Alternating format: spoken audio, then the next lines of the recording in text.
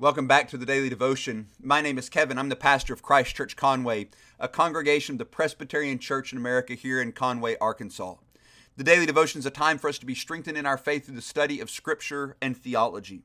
To that end, I want to make available to you a resource called A Method for Daily Meditation in God's Word.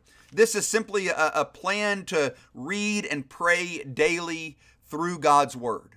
If you're interested in something like that as the new year starts and you start a reading plan, I would be happy to send this to you. You can email me at kevin@christchurchconway.org and request a copy, and I'll send you a PDF. This is just something that I have put together really for my own personal use because I find it difficult to spend that time daily in God's Word, and this has been helpful to me. There's a number of ways you can use it, and it's kind of explained in the little paragraph at the beginning. But if you want that, let me know. Email me. I'll shoot you a copy.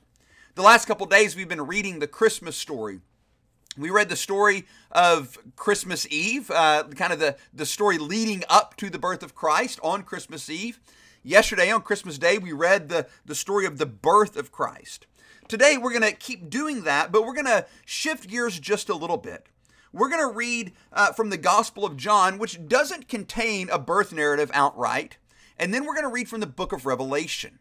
Now, what both of these stories do that we're going to read this morning is remind us, as if it hasn't already been made clear, that there was much more going on with the birth of Christ than just a baby being born.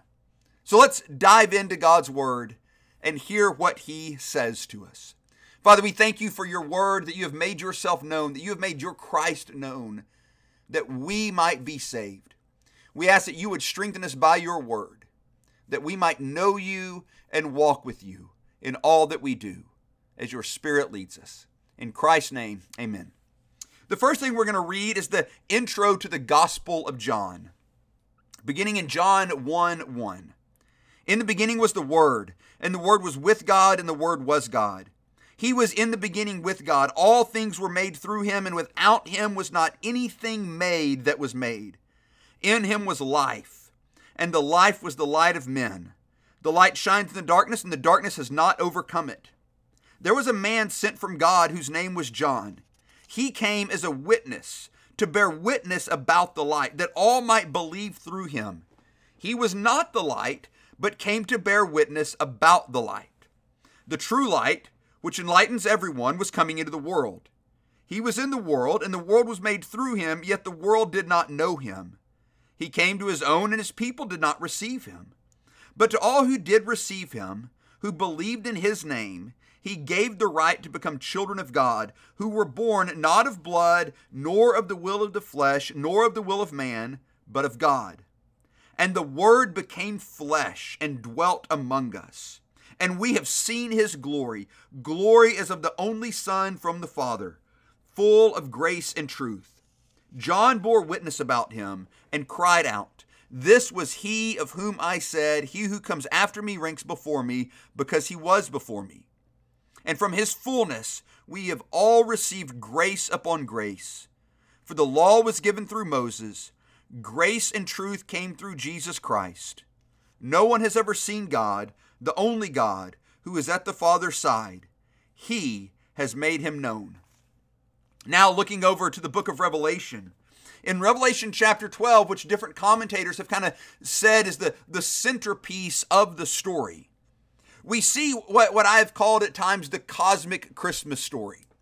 Now, this certainly is about more than just Mary and Jesus. We see here the people's suffering, the church being born, and all of those things. But we also see here these cosmic realities at play, even in the birth of Christ. So let's give our attention to the book of Revelation, chapter 12. And a great sign appeared in heaven, a woman clothed with the sun, with the moon under her feet, and on her head a crown of 12 stars. She was pregnant and was crying out in birth pains and the agony of giving birth. And another sign appeared in heaven. Behold, a great red dragon with 7 heads and 10 horns, and on his heads 7 diadems.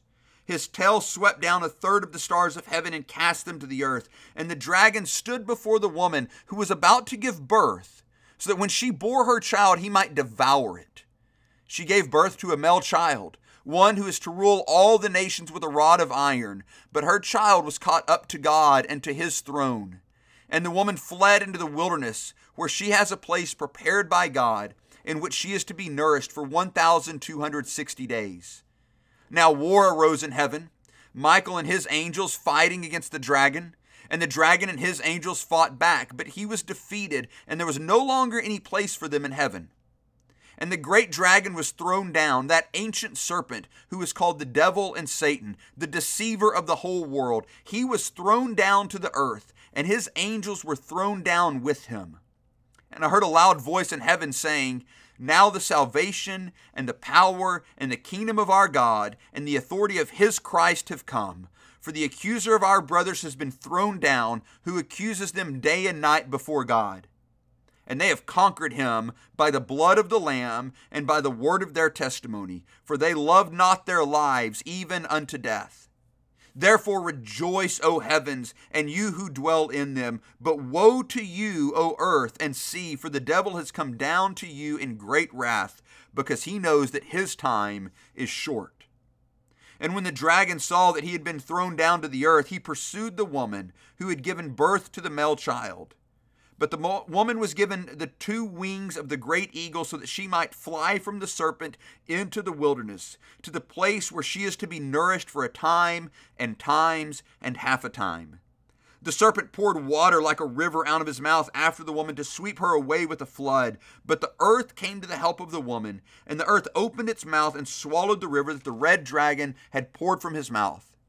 Then the dragon became furious with the woman, and went off to make war on the rest of her offspring, on those who keep the commandments of God and hold to the testimony of Jesus. And he stood on the sand of the sea. Well, from this story, we certainly see the parallels to the birth of Christ. But we're also reminded that what we have been involved in by being involved with Christ is something that goes far beyond this life, a story that reaches to heaven itself.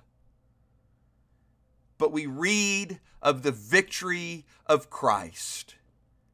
And so, as we have celebrated Christmas and the birth of this King who will rule with a rod of iron, the birth of this King who stands in victory over Satan, we stand in the strength of this child that was born. Merry Christmas.